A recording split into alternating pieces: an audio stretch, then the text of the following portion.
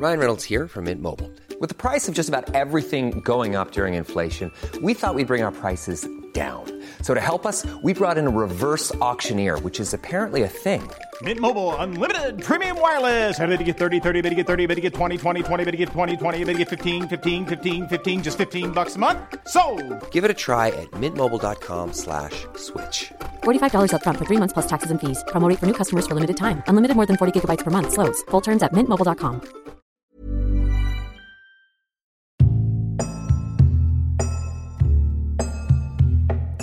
I want you to picture a geisha. Who do you imagine? Somebody who is elegant and graceful, demure, sophisticated. You can't really imagine a geisha doing something violent, something really coarse, unrefined. Well, can you imagine a geisha strangling her married lover to death during sex? But wait, that's not all. After she strangles him, she checks that he's dead and she sleeps with the body for a couple of hours, cuddling with her lover's corpse. And before she leaves, she wants a memento, a souvenir of their time together. So she cuts his penis and testicles off. That's right, it was a full castration. And using the blood from the amputation, she writes their names on his left thigh and on the bed sheet, and she also carves her name into his arm for good measure, which is also, by the way, a terrible idea because, you'll probably get caught. And after that, she wraps his genitals in some magazines and then she tucks it away in her kimono. And she leaves. Hi, I'm Teddy and welcome to A Briefcase. Today I'm covering the case of Abe Sada, a Japanese geisha turned prostitute who killed her lover and then cut off his penis. Abe Sada was born on 28th May 1905. Her family owned a tatami mat business and they lived in the Kanda neighborhood in Tokyo, Japan, so they were reasonably well off. So it was pretty common back then to have a ton of kids because, the mortality rate wasn't that great, and it was very useful to have kids to help out with the business. The family had a total of 8 children, and Sada was the second youngest, so she was number 7. But by the time everybody was an adult, only 4 kids made it through their childhood. And Sada was the youngest child to make it through. So half the kids of the Abe family died. Also, because she was the youngest child who survived, I think, she ended up being quite babied by her mom, who let her do whatever she wanted. So, for example, she let Sada take up singing lessons and play the shamisen, which at that time, both of these weren't hobbies for, respectable girls. These were like hobbies for geishas who are still classier but also in the service industry, and prostitutes who are technically also just doing their job, right? And I think part of it was that she wanted to be like the geishas who are the celebrities of that time.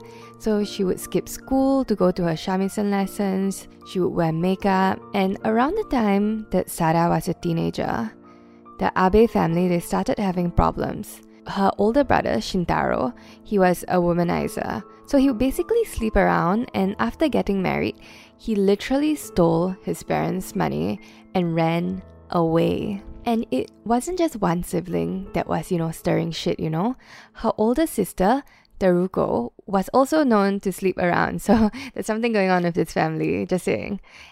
And if you know anything about older Asian societies, you know that they're not really the biggest fan of sexual liberation or promiscuity. So what's really interesting is that as punishment, right? So it's a bit ironic. As punishment, she was sent to work in a brothel, which is a bit like, when you get caught smoking and your parents force you to finish the entire pack. But instead, it's like, oh, you like sex so much, why don't you go have sex for money? But eventually, this wasn't like a big deal back then. The older sister was brought back and actually got married off after this period of time. But because of all the turmoil that was happening at the time, her home life was a bit messy, and Sada started spending more time outside and spending time with groups of teenagers who were also having issues at home. And during one of these outings with the group, she was raped by somebody, one of the guys in the group. And while her parents initially defended and supported her, she just became more and more difficult, I think because she had such a traumatic experience. And instead of being understanding about the difficult situation that happened, when she was 17, they ended up selling her to a geisha house and Okiya in Yokohama. Now, there's differing accounts on what happened. So her parents said that they did this to help her find a place in society. And her other elder sister also said that this is something that Sada wanted, to become a geisha. But Sada herself said that being sent to the Okiya was punishment for being raped, for being promiscuous, something like what the parents did with her older sister. Now, Sada didn't really have a good time at the Okiya. She had a really disappointing time. So if you've read like Memoirs of a Geisha, which is technically fiction, or Geisha of Gion, which was written by Mineko Iwasaki, who was at one point of time the most famous geisha in Japan. But the key point is that usually, if you want to become a famous, established geisha, you have to apprentice in all the skills like singing and dancing and even conversation from the time that you're a child, especially to make the kind of connections you need to excel in the geisha world, like connections with geisha trainers and with tea houses and all that. But then Sada entered in her late teenage years. It's like 17 isn't old by any standards, but it's quite old to start being a geisha. So she never became like an elite famous geisha, so she was quite low ranking for most of her career. And I'm not sure if this is typical, so any Japanese listeners can let me know. But as a low-ranked geisha, apparently one of the tasks that she was assigned to was to have sex with clients. So this basically sounded like prostitution with more steps, right? After about 5 years, she got syphilis. Now, at the point of time, syphilis wasn't curable, but it could be controlled. But because she had syphilis, now she had to get checked regularly, which was also a regulation for prostitutes back then. And so she thought about it and she was like, nah, I'd rather be a prostitute than a low-ranking geisha because it will pay so much better. She moved to Osaka to work in a brothel in the Tobita brothel district. But she was not a great prostitute, so she would steal money from clients and then try to leave. And you also get the vibe that she wanted out. But after 2 years, she managed to escape her brothel and start working as a waitress. But being a waitress obviously paid a lot less lah. So by 1932, she goes back to working as a prostitute, but this time in an unlicensed brothel. In 1932, her mom died, and Sada traveled back to Tokyo to visit her grave and to check in on her dad. And it's a bit unfortunate, but after her mom died, her dad got sick as well, and she stayed in Tokyo and started working there as well. But the whole time, she took care of her dad until he died. Sada continued working as a prostitute for unlicensed brothels after that, but she was arrested in October of 1934, so about 10 months later. But lucky for her, there was somebody who liked her. There was a married man called Kinosuke Kasahara. So he didn't just bail her out. By December 20th, he got her nice and set up in a house and even became an allowance. So she basically became his mistress. And what's interesting is, according to him, Sada was insatiable. To quote Kinosuke, he would say, "She wasn't satisfied until we did it 2, 3, 4 times a night. To her, it was unacceptable unless I had my hand on her private parts all night long." End quote. So Sada wasn't happy just being a mistress though. She wanted Kinosuke to leave his wife for her. And he was like, nah, I'm not gonna leave my wife. And she was like, okay, how about I take on another lover? And he was like, nah. So they were kind of at an impasse and then they broke up. After the breakup, she left Tokyo for Nagoya. And I think also because she wanted to avoid her ex. Yeah, we can get that. When she was in Nagoya, she tried to leave the sex industry again. So she started working as a maid in a restaurant. And while she was working as a maid, she meets Goro Omiya. So Goro Omiya was a banker and a professor, very educated, very fancy. And one of his aspirations was to join the Diet, the Parliament of Japan. They started a relationship, and at that point of time, she was bored with Nagoya. And she kind of knew that the restaurant she was working for wouldn't tolerate one of their employees like sexing up the customers, you know? So she returns to Tokyo, and in Tokyo, she meets Goro Omiya again. And it feels like he really likes her a lot because he pays for her to stay in a hot springs resort for 3 months from November 1935 to January 1936. They meet up again in January and Goro Omiya suggests that, okay, why don't you apprentice for a restaurant to get the lay of the land and eventually you can start your own restaurant so you can be financially independent and don't have to work as a prostitute, right? And so she does because Goro Omiya is a smart man who gives good advice. Starting from January 1st, 1936, Sada apprentices at the Yoshidaya restaurant. So she was about 31 years old then, so not old at all. And she was technically apprenticing under a 42-year-old man, Kichizo Ishida. Now, although Kichido was technically the quote-unquote boss of the restaurant, he was kind of a lousy business owner and a lousy husband. And most of it was actually run by his wife. And instead of running his restaurant, Kichizo spent his time running after women.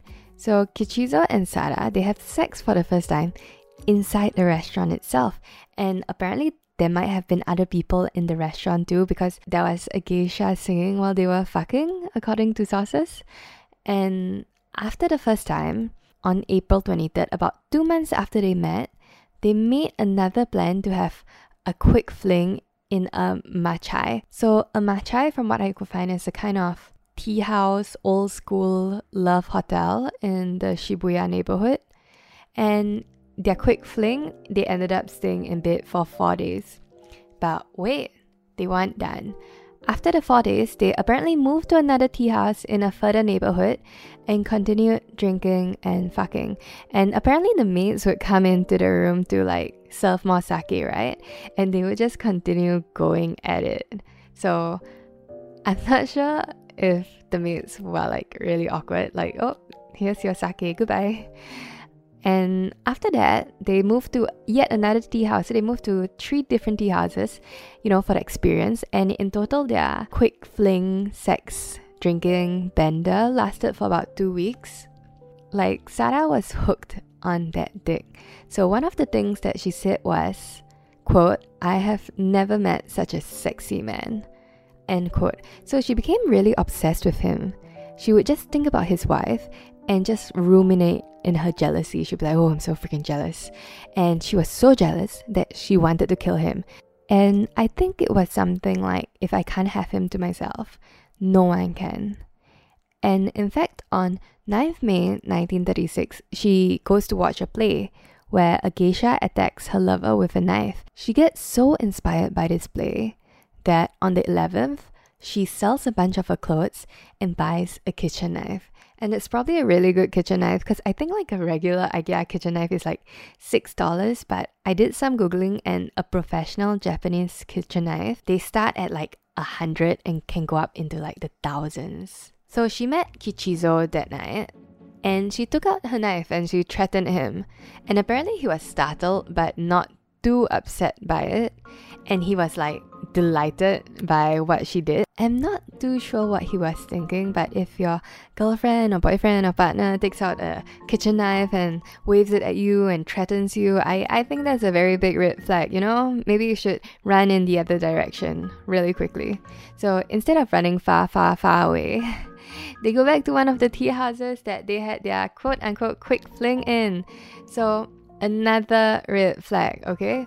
While they were having sex, she takes the knife and she places it against the base of his penis, which is very scary. And then she says, "I'll make sure you never play around with another woman again." And again, instead of running away, he laughs. So this isn't a one and done deal. By the second day, they were still together, and during sex, Sada started choking him. Like, she used the belt that holds the kimono together, the obi, to choke him while he was, finishing. I guess because of this case, I learned something new. So this is called autoerotic asphyxiation, and apparently it's not as unusual as expected. And they did this to each other for 2 hours, and it feels like they went a bit too hard on this, because once they were done, Kichizo's face was still messed up and he was in quite a bit of pain. So he took like a bunch of sedatives or painkillers, and as he was falling asleep, he said something that I guess could be interpreted as a joke. So he said, "You'll put the cord around my neck and squeeze it again while I'm sleeping, won't you? And if you start to strangle me, don't stop, because it's so painful afterwards." End quote. So it sounds like he expected her to strangle him, which she did. So on 18th May 1936 at around 2 a.m., Sada took her obi and she strangled the sleeping Kichizo until he was dead. After killing him, she kind of lay down with him, and she herself said that she felt like a weight had been lifted from her shoulders and she felt very clear about what she wanted to do. She lay with his corpse for a few hours, and again, she wanted a memento of her time with him. And she said she couldn't take his head because, how hard is it to carry a whole head around? And obviously, she couldn't just lug his body around for a souvenir because, again, it's a whole body. But you know what? She wanted to keep the part that gave her the best memories, the most vivid memories. So she cut off his penis and testicles. She wrapped them in a magazine, and then she wrote Sada, Kichi together on his left thigh with his, penis blood. She also wrote it on the bed sheets, and then she used a knife to carve her name into his arm. So I'm not sure if she lost her own underwear or if this was another sexual memento kind of thing, right? But she put on his underwear, and at about 8 a.m., she left. She doesn't immediately go on the run though. She found some time to meet Omiya. So remember Omiya Goro, the one who told her to apprentice at a restaurant? So she kept apologizing to him, and at that point of time, he thought that it was because she took on another lover, but it's because, she killed someone, and him having been associated with her would have been political suicide, and he would probably not be able to join the Diet. The days after this murder, she kind of lived life as usual, but I think she knew she would eventually get caught, and she was planning to commit suicide after a week. The immediate day after, on the 19th, she went shopping and she watched a movie. The day after, she moved into an inn in Shinagawa, and she had a massage and drank 3 bottles of beer. She also wrote goodbye letters to Omiya, another friend, and I guess to Kichizo, which is a bit odd because he's technically dead, but I guess it's more of a farewell on her part. Remember the penis? She still had the penis with her. So apparently she put it in her mouth, and she also tried to have sex with it, like, a dildo, but it's a rotting, decomposing penis, so it just didn't work. Anyway, she kind of moved on, and she was going to jump from Mount Ikoma in Osaka while holding on to his penis. But alas, her plans were interrupted. At around 4 p.m. that day, the police knocked on her door because apparently the fake name that she gave at the inn was suspicious. And when she opened the door, she didn't even try to hide it. She was like, "Hey, you're looking for Sada Abe, right? Surprise! It do be me. I am Sada Abe." So I think because it was too easy, because she admitted it herself, the police didn't initially believe her. They were like, "No way." But then she showed them the penis and they were like, "Oh dear, okay." And they brought her in. Now, it seems that there was really something about Sada Abe. Like, this case was a national sensation. Even the judge himself admitted to being like sexually aroused by the case, but apparently he made sure that the case was held with utmost seriousness. The trial started on 25th November 1936 at 5 a.m. and there were crowds gathering to watch and listen to the case. It ended on 21st December and Sada was convicted of the murder and mutilation of a corpse. The prosecution demanded for 10 years and Sada, she was already planning to commit suicide. She was like, "Oh, how about the death penalty?" But in the end, she was sentenced to just 6 years in prison. And on November 10th, 1940, during the celebration of the founding of Japan, her sentence was commuted. So she was released from prison on 17th May, 1941, just 5 years after her murder. Now, there were a couple of books written about her, and an author, Ichiro Kimura, wrote a book called The Erotic Confessions of Abe Sada. So she also wrote her own autobiography, Memoirs of Abe Sada, and she also sat for interviews with magazines. And at one point, she really capitalized on this, and she starred in a one-woman stage production. So for the next 20 years, she worked in a neighborhood restaurant and even got a Model Employee Award. She even appeared in the documentary History of Bizarre Crimes by Women in Meiji in 1969. But that's also kind of the same year that the last known photograph was taken of her. And after that, she kind of disappeared. But apparently there was this year that they were making a dramatized movie about the murder. And the director went looking for her and he found her in a Kansai nunnery. So we don't know what happened after that, but that's probably where she lived out the rest of her life.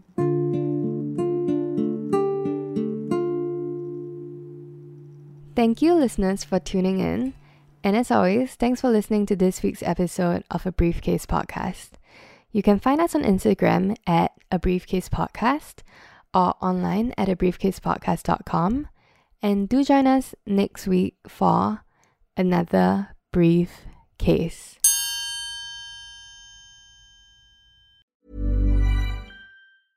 Selling a little or a lot?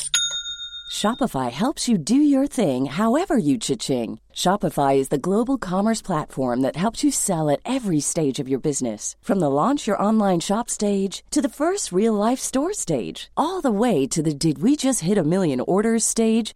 Shopify is there to help you grow. Shopify helps you turn browsers into buyers with the internet's best converting checkout. 36% better on average compared to other leading commerce platforms. Because businesses that grow, grow with Shopify. Get a $1 per month trial period at shopify.com/work. Shopify.com/work.